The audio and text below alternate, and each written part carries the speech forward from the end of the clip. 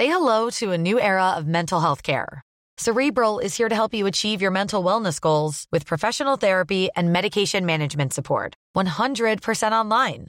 You'll experience the all-new Cerebral Way, an innovative approach to mental wellness designed around you. You'll get a personalized treatment plan from a therapist, prescriber, or both in a safe and judgment-free space. Your Cerebral therapist or prescriber will outline a customized plan with clear milestones along the way, so you can get to feeling your best. With Cerebral, you're not alone in your mental health journey. We're here to empower you to live a fulfilling life.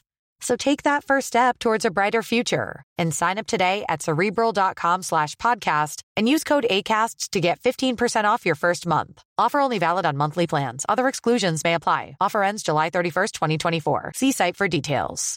Subtle results, still you, but with fewer lines. Botox Cosmetic, out of botulinum toxin A, is a prescription medicine used to temporarily make moderate to severe frown lines, crow's feet, and forehead lines look better in adults. Effects of Botox Cosmetic may spread hours to weeks after injection, causing serious symptoms. Alert your doctor right away as difficulty swallowing, speaking, breathing, eye problems, or muscle weakness may be a sign of a life-threatening condition. Patients with these conditions before injection are at highest risk. Don't receive Botox Cosmetic if you have a skin infection. Side effects may include allergic reactions, injection site pain, headache, eyebrow and eyelid drooping, and eyelid swelling. Allergic reactions can include rash, welts, asthma symptoms, and dizziness. Tell your doctor about medical history, muscle or nerve conditions including ALS or Lou Gehrig's disease, myasthenia gravis, or Lambert-Eaton syndrome, and medications, including botulinum toxins, as these may increase the risk of serious side effects. For full safety information, visit BotoxCosmetic.com or call 877-351-0300. See for yourself at BotoxCosmetic.com.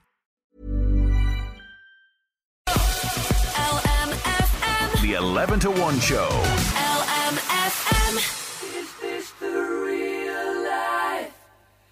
Absolute masterpiece, Queen, Bohemian Rhapsody, kicking us off this Monday morning. Sure, why not kick off with a rock classic like that? Sinead Brazel here with you. Hope you're keeping well today.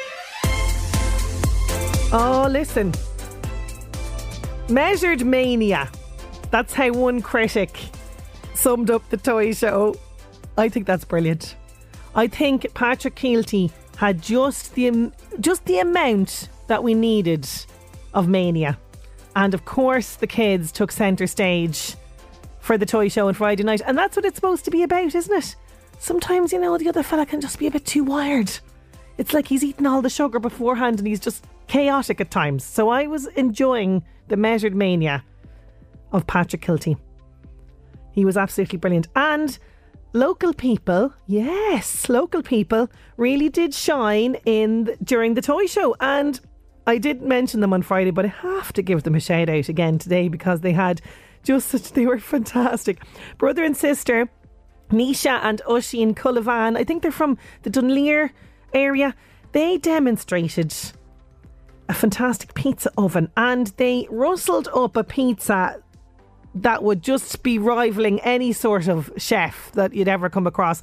Lobster, banana, marshmallow and melon. Thankfully no pineapple on the pizza. We all know that only weirdos eat pineapple on a pizza. Give me lobster and banana any day. You know what I mean? Absolutely superstars they were. Fantastic to see them. But oh my goodness me, as you know, the overactive tear duct was just flowing. It really was. But none more so than the Meath connection this time. Granny Carol O'Byrne from Navan. She was sitting there enjoying the toy show, minding her own business. Patrick makes a beeline with a very special surprise. Did you see this? So she was very surprised to see her family, who are in Australia, on the television. This is how it went down. And then, of course, the tears flowed completely with the surprise. We are going to have a little wave from your family. Mum. Hi, Mum. How you going, Carol? Can't believe you got tickets to the Late Late Show. Have a wonderful time. We'll be watching you on the TV. Love Bye. Bye. There you go. Hello, Carol. What about that? That was nice. Beautiful. Yeah? Yeah. They say that they're going to be watching you on TV, but I have to say they're terrible liars because they're actually right here behind this Christmas tree with the message for you. They've flown in from Australia. Here is Joanne, Richard and your grandkids, Eva and Ben. Come with me.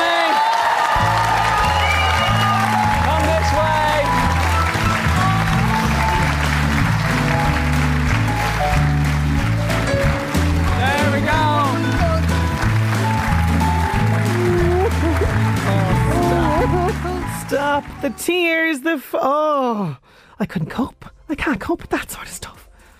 The mascara just running down my face even this morning as I was trying to find the clip and watched it again, of course. Oh, this is what it's all about though, isn't it? It's about family, it's about happiness, it's about coming together. That is what Christmas is about, and I think the toy show was fantastic. And he did great. Buddy the Elf, Patrick Kielty, did absolutely fantastic. He really, really did. And well done, of course, as well, to all of the kids who were dancing. There was kids from Spotlight Stage School there in County Meath. There was also kids from Drogheda performing as well. The Karma Crew, they were performing in the Barbie medley, which was absolutely fantastic as well. So well done to all of the local kids involved this year in the toy show. And we all had very tired boys and girls on Saturday in our house, yes.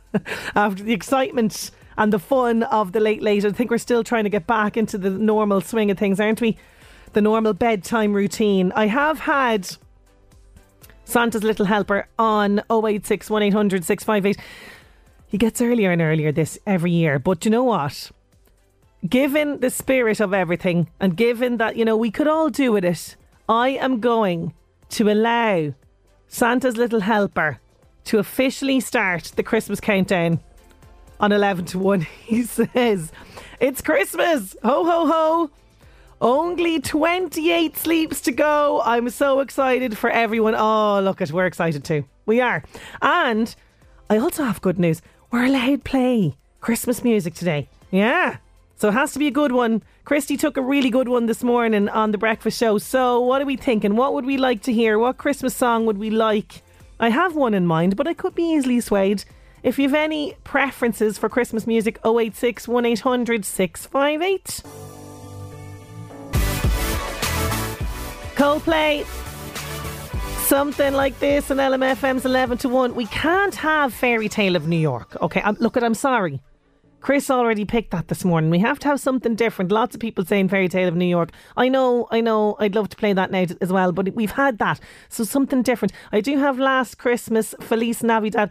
Feliz Navidad is a left of field, but I like it. What are we thinking? Keep them coming in. Christmas music, what do you want me to play? 086 1800 658. Now, on the way, this has become a thing of the past. It's all to do with how we set up for the day, involving kind of the first meal of the day. All will be revealed very shortly. And I've got music from Keen Duck Row on the way.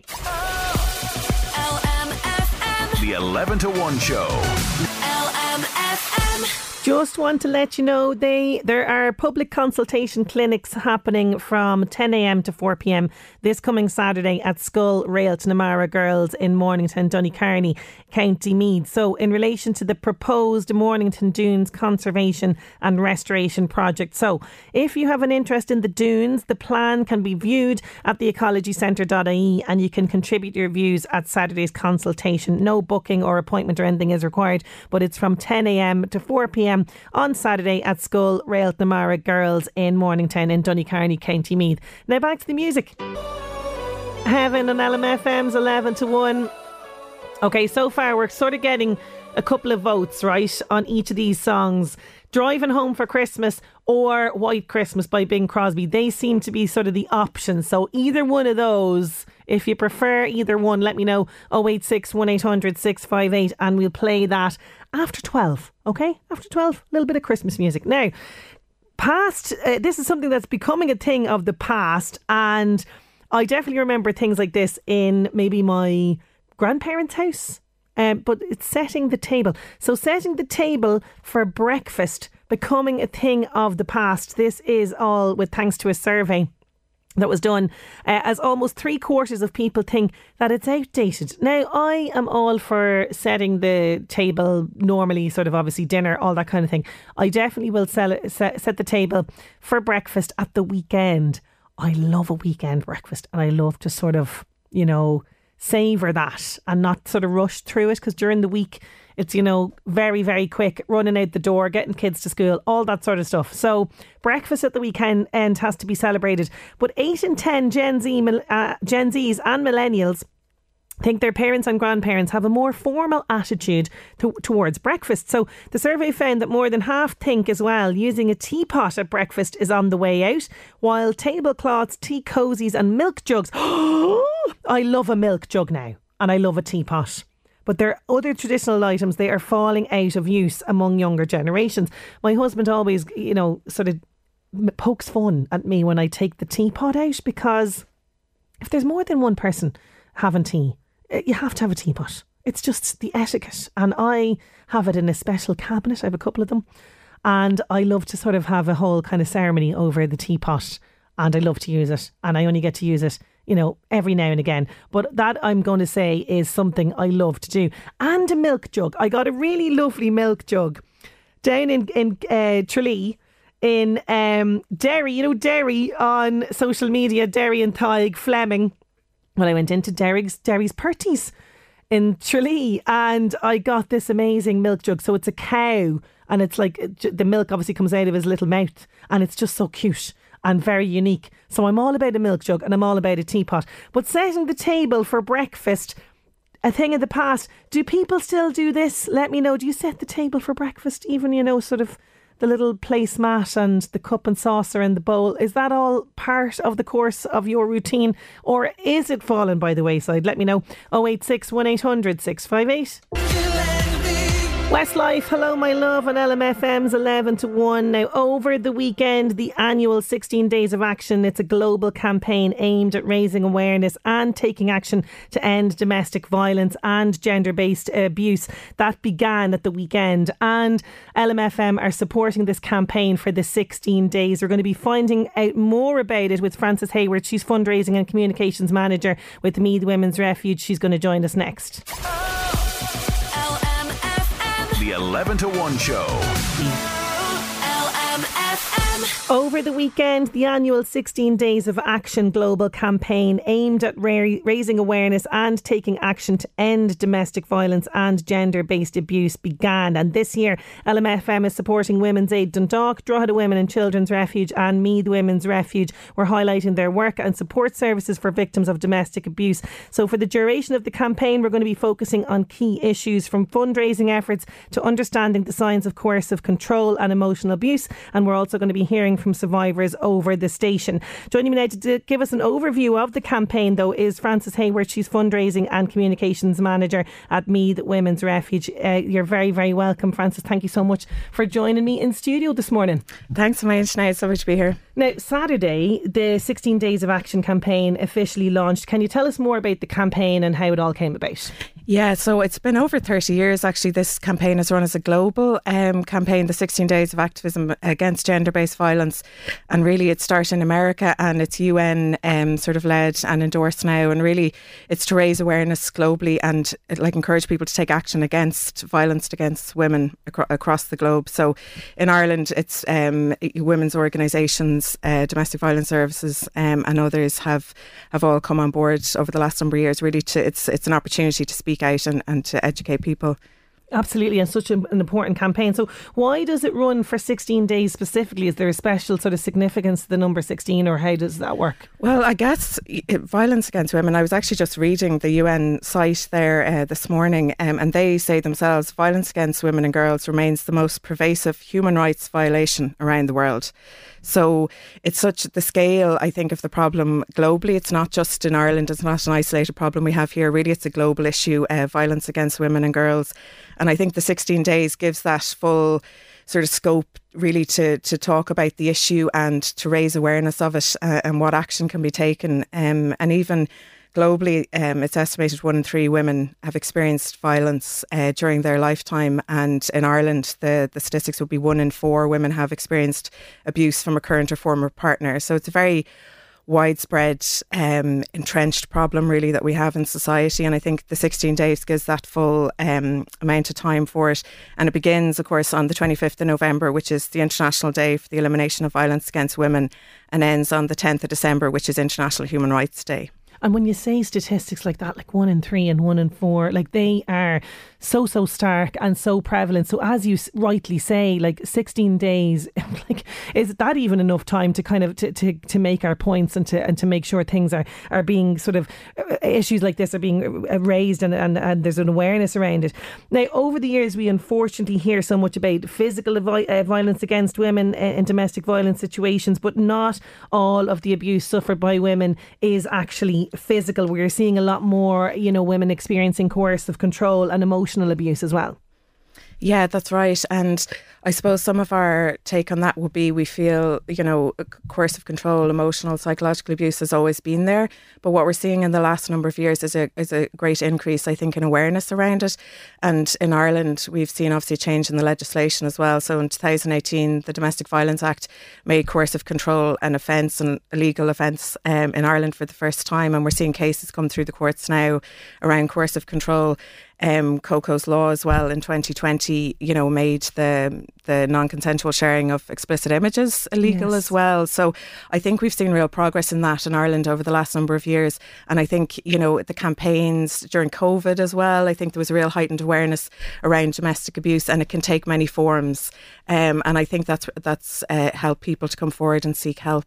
Yeah, absolutely. And we're going to be exploring more during this week about, signs, red flags, that kind of thing around coercive control. Absolutely. So, we're highlighting this form of abuse as well because, as you say, it's quite difficult to spot, and often the person experiencing the emotional or coercive control can sort of be made to feel like they're losing their mind, or that it's all in their head a little bit.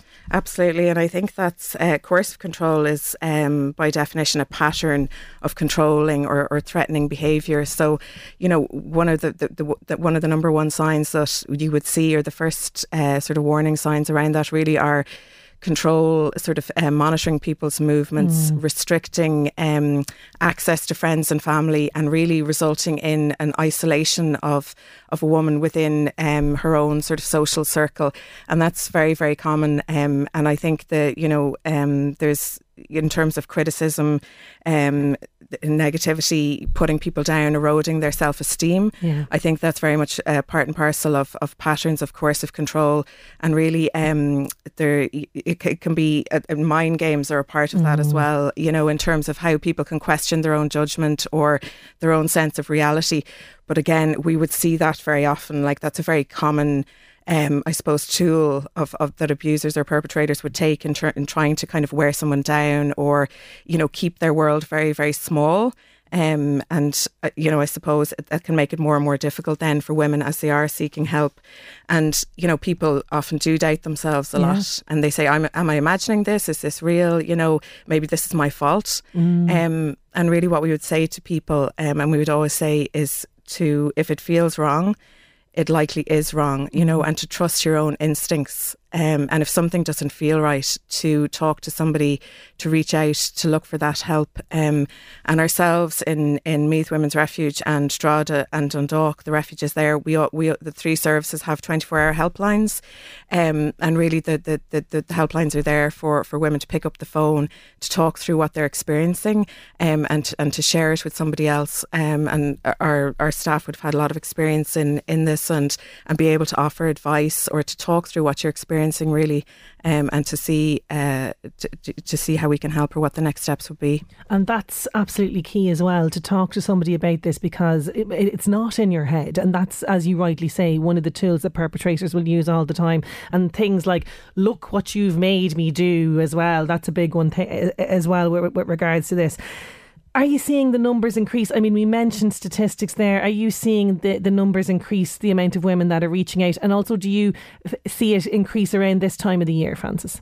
We do, absolutely. So, and even as you mentioned there about, things people would say, I think using sort of alcohol as an excuse as well is something that would come up often, that we would hear. But like, we're having a very, very, really probably since the onset of COVID, we've seen a big increase in the number of women coming forward for support. And this year is probably our busiest year ever. We've had, I think, at June this year, we were at the same numbers of women who had stayed in refuge as the whole of last year. So in a 6-month period, we had the same numbers as 12 months last year. So the phones are busy, refuge is busy. We've already had to, unfortunately, say no to over 300 women that were looking for support this year. And we do have a good support network with other refuges in the northeast, where we will, you know, in North Dublin and of Drogheda and Dundalk and others, where if we have space, we can offer it to people. But unfortunately, there aren't enough refuge spaces in Ireland. Like across the entire country, I think there's 140 refuge spaces, and by sort of international standards, we should have around a minimum of 450.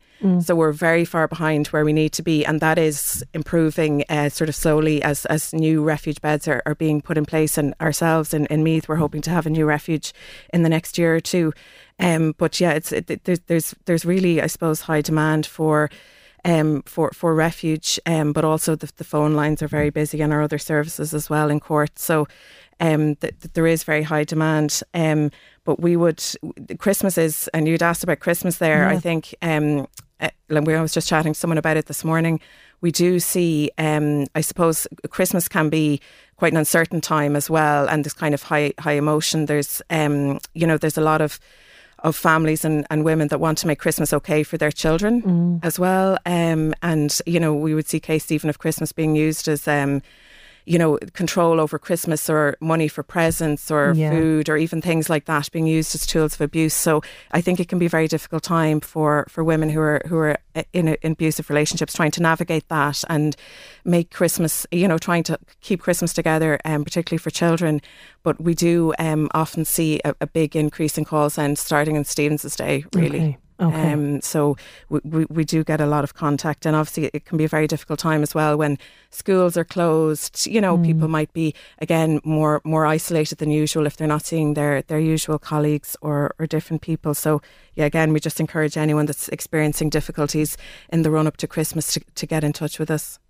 When you say things like, that there's not enough room, and you have to sometimes say no to your particular service and maybe refer to elsewhere, like that's soul destroying, that's so frustrating. How can we help? How can we support? Because you do rely so much on our generosity. Yeah, and I think the three refugees that are involved in the campaign this year in Louth and Meath, we're all really grateful for the support that we get from the community, from businesses. Like in Meath Women's Refuge, we've been there since 1987, so we've a really kind of strong presence in the community, and we're so lucky to get that support. But we get core funding from the state that would cover staff salaries, but additional services that we provide, like counselling, play therapy, food and clothes, particularly as well for women and families that come in, that's 100% funded through donations and grants. So yeah, every year we're trying to raise money, and we do get a lot of support. But if people can support their local refuges this Christmas, it really means an awful lot. And I think on the LMFM website there's contact details for the three refuges. And we have a fundraising page as well for this campaign. It's idonate.ie/fundraiser/LMFM, and any donations made to that page are shared equally between Meath Women's Refuge, Women's Aid Dundalk and Drogheda Women and Children's Refuge, and go directly then really to support the families we're working with. Fantastic, and that's what we're hoping to do through the campaign. Now, you do see women obviously at rock bottom, and when they arrive at your door, they have been through so much. But the key thing for people to remember is when they do arrive at your door, that's a humongous step to rebuilding their lives, isn't it, Frances? It is, and we see the refuge as a place of hope. And it can be very difficult to take that first step, whether it's a phone call or coming in. But really, it can be a huge turning point as well, and we absolutely see women come through that and rebuild and go on to much better lives, and even like we at times have women that have stayed with us to come back, and often giving a donation or you just making contact, and we've had women that have come back with there was a lady that came back at a year or two ago with her now adult children to kind of tell them her story and to say this is where it all changed for me. And even people who've commented that I'm not the same woman as I was when I came here, but it can be a long journey for people. And I think the refuge is, and we do provide the refuge accommodation, but we also have a kind of a comprehensive outreach service, for women that are maybe not staying in refuge, but that we meet in the community or we support through the courts, and a children's programme as well. So we work with a lot of families that, in refuge, but also outside of refuge. So I think it's yeah, like it's whatever stage you're at on your journey, we'd really invite people to make contact if you need support, and we'll do the best we can to help. I've no doubt you will. I really think that what you're doing is tremendous. If anyone is listening affected by the discussion, how can they reach you guys specifically? We do have all the supports, by the way, on lmfm.ie, but how can they reach you specifically? So Meath Women's Refuge, our website is www.dvservicesmeath.ie, and our phone number is 1800 46 46 46. And the numbers are on the lmfm.ie as well, the website. So we'd encourage people to reach out. Absolutely. Frances, thank you so much for joining me today and for going through all of that, and I'm sure we will chat to you again as the 16 days progress, but thank you so much for taking the time this morning. Thanks so much, Sinead. Thanks a million. So as I mentioned, over the course of the next few days and weeks here in the station, on all of the shows, we are going to be covering different aspects of gender-based violence, abuse, different support systems in place, fundraising efforts, all of that. All of the information can be found at lmfm.ie. The 11 to 1 show. With Gilmore's, your Mercedes-Benz. LMFM Northeast Update with Senator Windows. Senator Windows products will help you create a secure, comfortable, energy efficient home you're proud of. Call 0818 77 4455. On this day in 1893, women voted in a national election for the first time in the New Zealand general election, and today is Cyber Monday. It was originally created by Ellen Davis, Senior Vice President of the National Retail Federation, and was first used in 2005 holiday season. It was based on the research they conducted, which stated that one of the biggest shopping days of the year was the Monday after Thanksgiving. LMFM Northeast Update with Senator Windows. Creating the perfect home is a journey. Let us guide you. Visit our Drogheda, Dundalk and new Navan showrooms. Discover more at senatorwindows.ie. News at 12 is approaching, but still to come. I meet a dancer lighting up the stage with a unique performance, and I'll be playing some Christmas music. The 11 to 1 show. I have it. The first Christmas song on 11 to 1, as chosen by you. That's on the way after. On air, online, on your smart speaker, this is LMFM Pink with Perfect. Now, excitement is building for this, yeah. The votes are very important for this, okay? So do not forget to vote for the nominations are in Meath's favourite retailer. So you have been nominating for the past week or so, but now it's down to the final 4. So who are our nominees for Meath's favourite retailer? Well, Birds Centra in Athboy, A&M Newsagents in Kells, Smith's SuperValu Johnstown, and the Muttonhead Butchery in Slane. And now, though, it is time for you to vote for your favourite. How do you do that? Well, you log on to countymeathchamber.ie and you make your selection. You can vote right up till Wednesday morning, this coming Wednesday at 7 a.m. And the winner is going to be announced by Chris on the LMFM Breakfast Show then at about 8:45 on Wednesday. Okay, so last chance to vote for Meath's favourite retailer. Will it be Birds Centra and Athboy, A&M Newsagents in Kells, Smith's SuperValu Johnstown, or the Muttonhead Butchery in Slane? You got to vote now. meathchamber.ie. The Buzz on LMFM. Keep up to date with all the latest news and gossip on the LMFM app.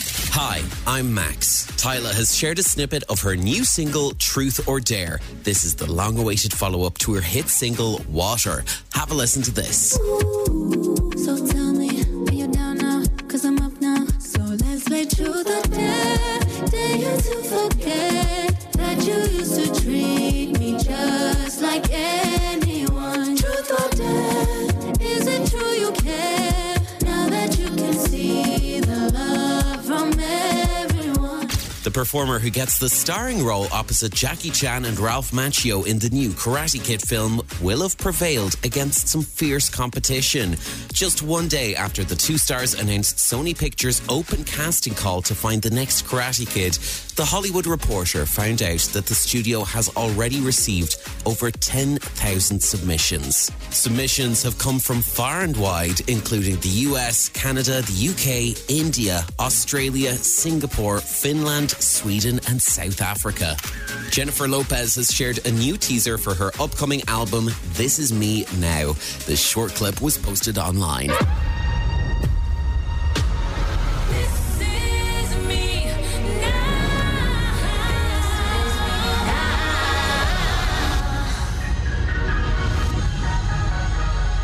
That's The Buzz. I'm Max. The Buzz on LMFM. Keep up to date with all the latest news and gossip on the LMFM app. Well, the votes are in. It was kind of between White Christmas or this one from Chris Rea. It's the first Christmas song at 11 to 1, Driving Home for Christmas. Driving Home for Christmas, the first ever Christmas song on 11 to 1. Don't worry, I will play another one tomorrow on the show. Now, really excited to chat to my next guest. She's sitting here in front of me. So glam. Gorgeous red dress, stunning earrings, makeup, the whole lot. We are going to be chatting to Dee Keaveney. She's a burlesque performer. She's from Galway originally, but she's living in Drogheda. We're going to chat to her next. LMFM. The 11 to 1 show. With Gilmore.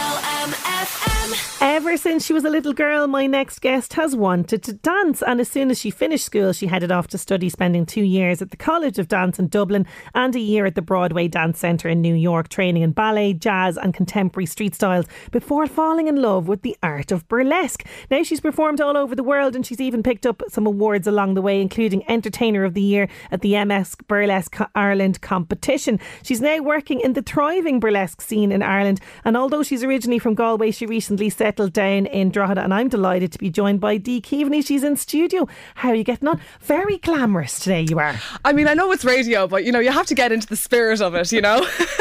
You definitely do. You definitely do. Talk me through the outfit choice now today, because it's very Christmassy. It is very Christmassy, and I just happen to have, like, this is just my winter coat in general, so it just happens to be green, and I'm wearing a red dress.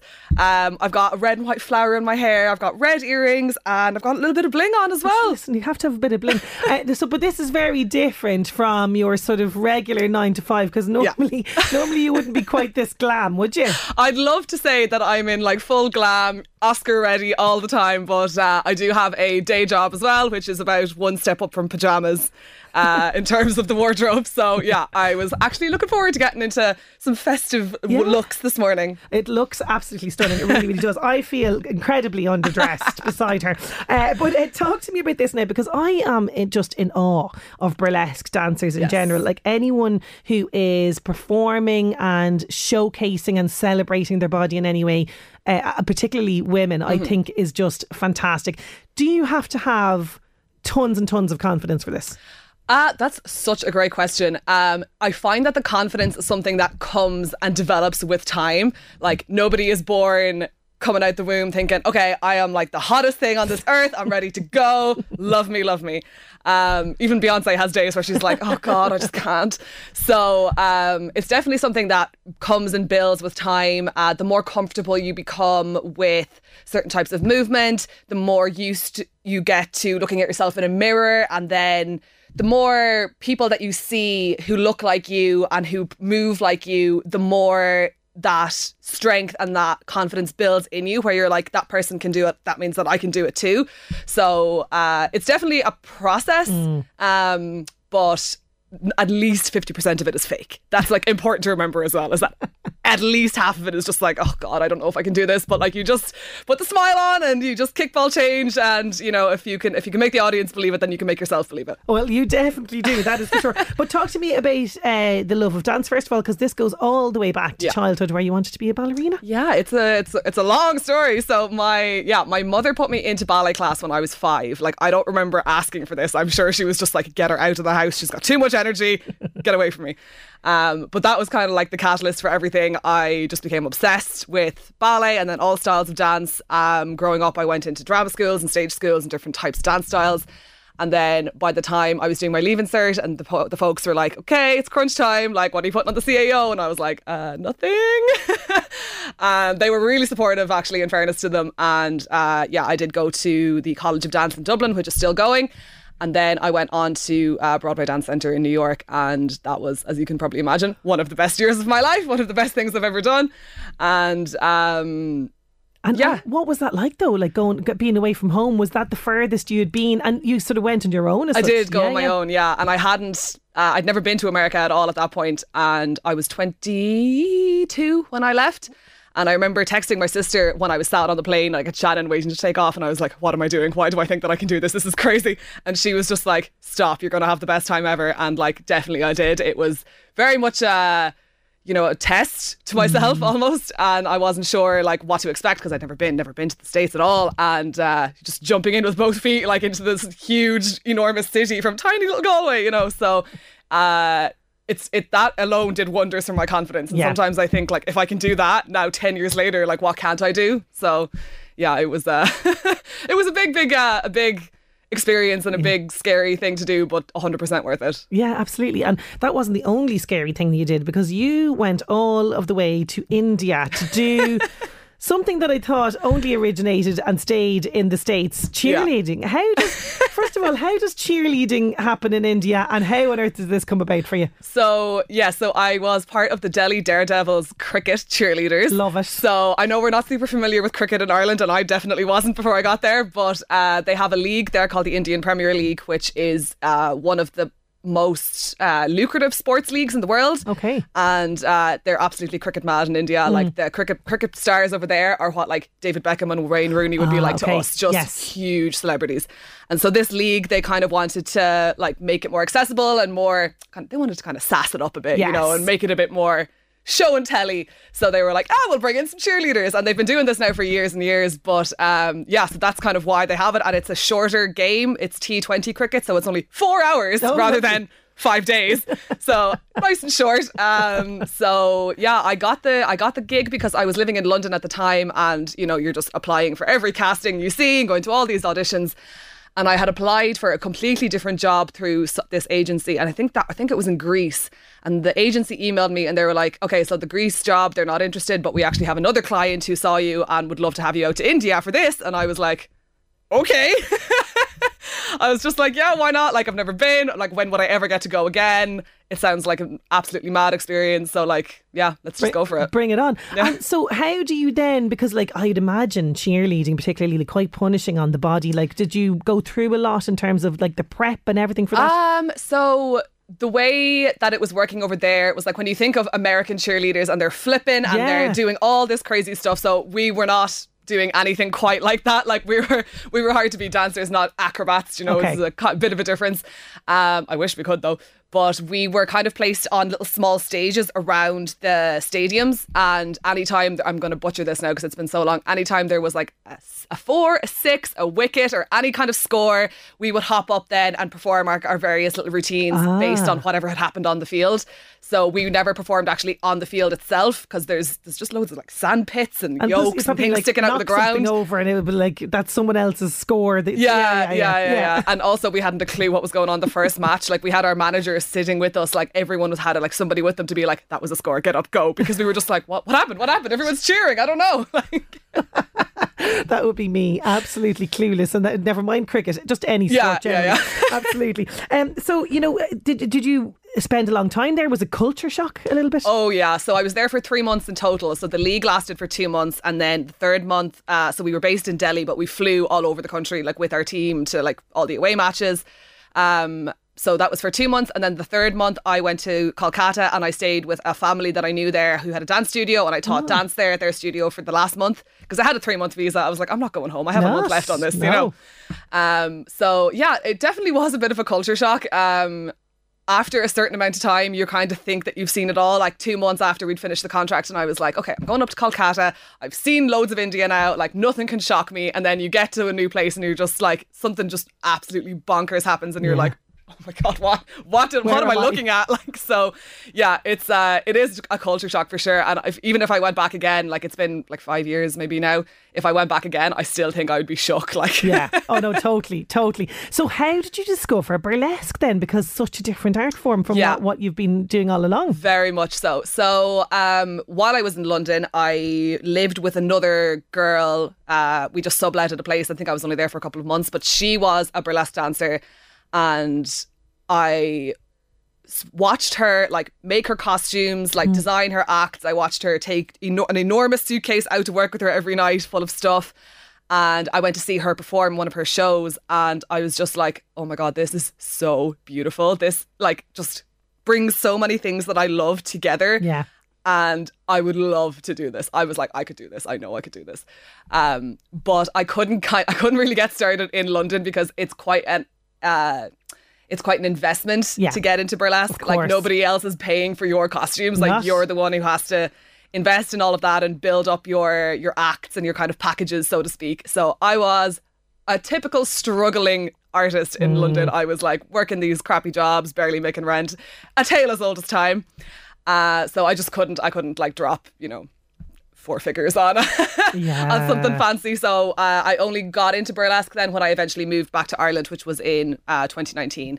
And an opportunity presented itself, and I was just like, okay, here we go, we're not looking back. Well, I heard this opportunity now.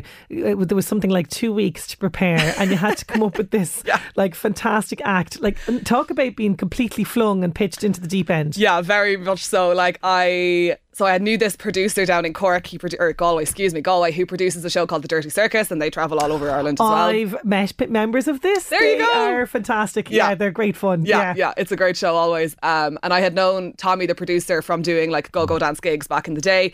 And he was like, oh, you're back from London. Okay, do you want to do a show? I have one in 2 weeks. Do whatever you want. Go. And so he just gave me nothing. He just gave me a blank slate, and I was like, well, if he doesn't tell me to do something, I'm going to do my own thing. But then I was also like, okay, 2 acts in 2 weeks. What? So I just kind of was like looking around the house, and I was like, what do I already have that I can just build a base off? So I had this white tutu skirt.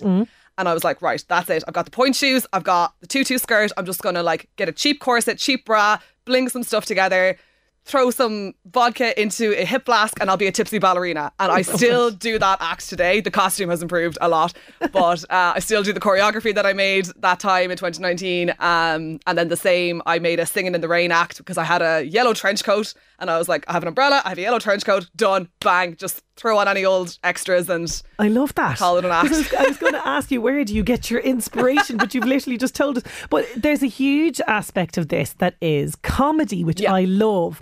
Is that, I suppose, adding to the fun of the performance? Oh my God, completely. Like most of my acts are quite comedic because it's so silly and stupid sometimes when you think about it. You're like, I'm up on stage, I'm getting me bits out. Like, it's funny. Do you know what I mean? Like, it's okay to laugh at bodies. They're funny. They move funny when they jiggle. It's a good time. So like, bringing comedy into my acts is something I really, really like. And it also helps an audience feel more comfortable sometimes if they're not sure if they're supposed to. You're winking so much at exactly. them. It's very like nudge, nudge, wink, wink. Yeah. And some people are like, I don't know what to expect. Is it going to be really serious? Is it going to be like super raunchy? And it can be. But if someone's up there just kind of clowning around and having the crack, it can kind of make the audience relax a little bit and be like, okay, this is fine. Yes. So yeah, my ballerina act, very, very clowny, like very, very funny. I have a workout Barbie act as well, which I love it. Very cultural moment. It is. It's also an older one of mine though. Like I made it back in 2019 as well. She had it first. I mean, you know, I'm just saying, you heard it here. And that's just pure gas because I'm like in an aerobics.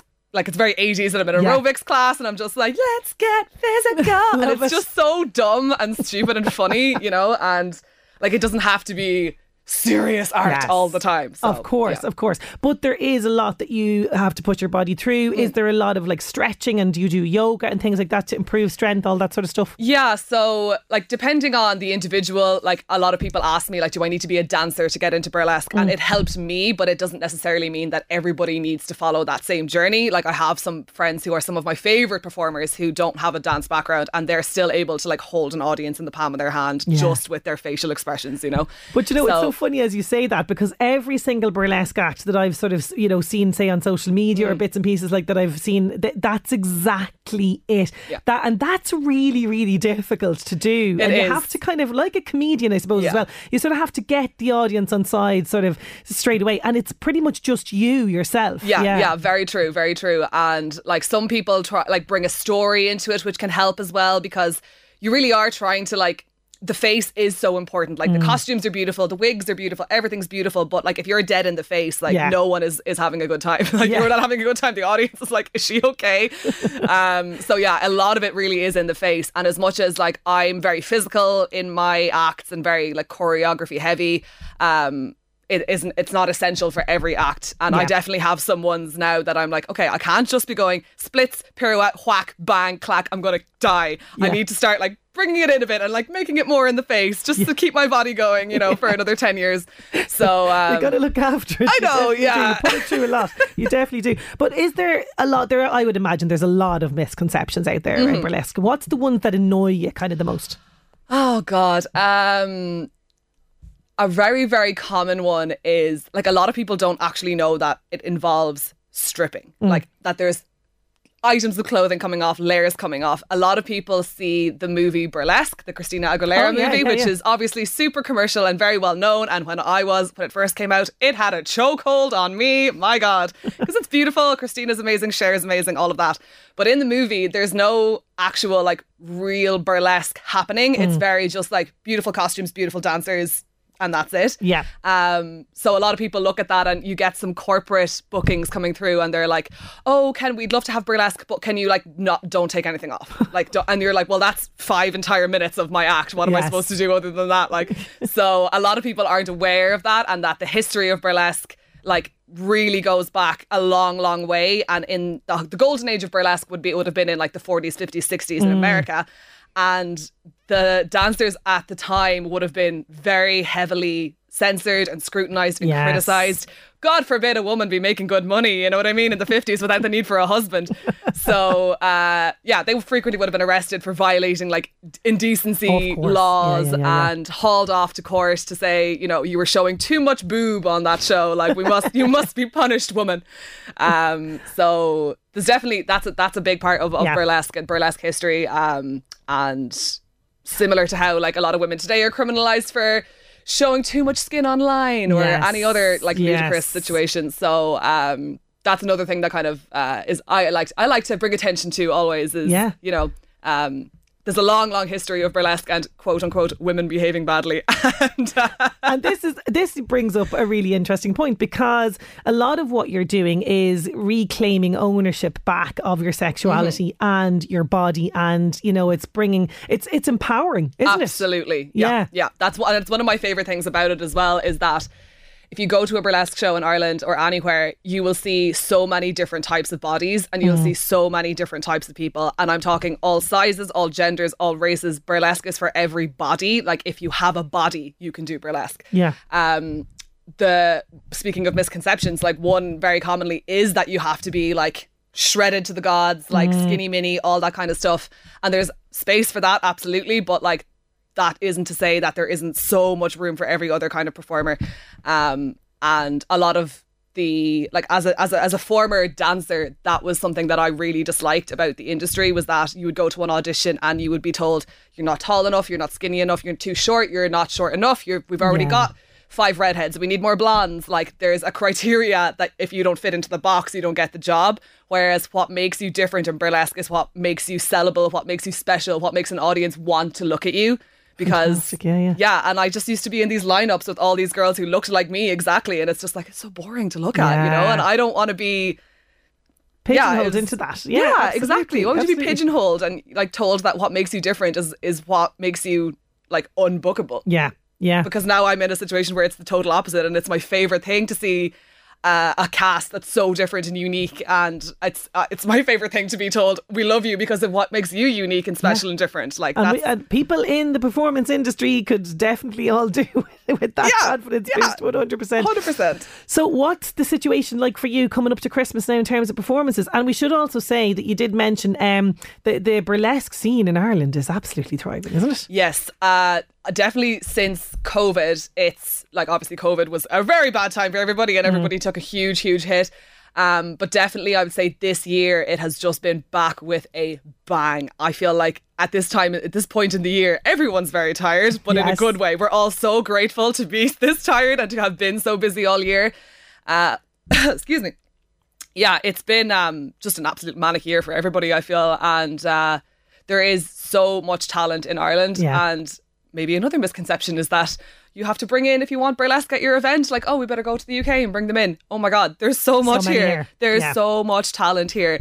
And speaking as somebody who left Ireland to go and work abroad because I didn't feel like I had the opportunities here, now that I've come back, there's so much here. And if you want burlesque at your event, at your dad's 60th, at your wedding, at your baby's christening, like, give us a Google. We're all here. We're all available. So how do people get in touch with you? Because you do have a couple of performances coming up. Yes. So I'm on Instagram at Daria De Colette. That's where most of my updates and everything goes on. You can also find my website, dariadecolette.com. In the next few weeks, I've got a handful of shows all over the place. I will be at Athlone at Only After Dark Burlesque on December 9th. In December 17th, I will be in Cork with the House of Macchia. And on December 23rd, I will be in Dublin with Candlelight Cabaret. I'm also doing... those guys. Yeah, they're great. Oh, so good. I'm also doing 2 shows in Edinburgh in the middle of all that, but I don't think there's many people from Scotland listening here, is there? You never know. You never know. It has been such a pleasure chatting to you. Thank you so much for having me. It's been a joy. And coming in, and the best of luck with the future career. Thank you so much. Thanks a million. Oh, so much fun. Dee Keaveney, you can find out her details. So her stage name is Daria De Colette. So dariadecolette.com. That's where you'll find all the details. And she's on Instagram as well. And she's hoping that she will be able to perform here locally in the future. Now time for the jobs.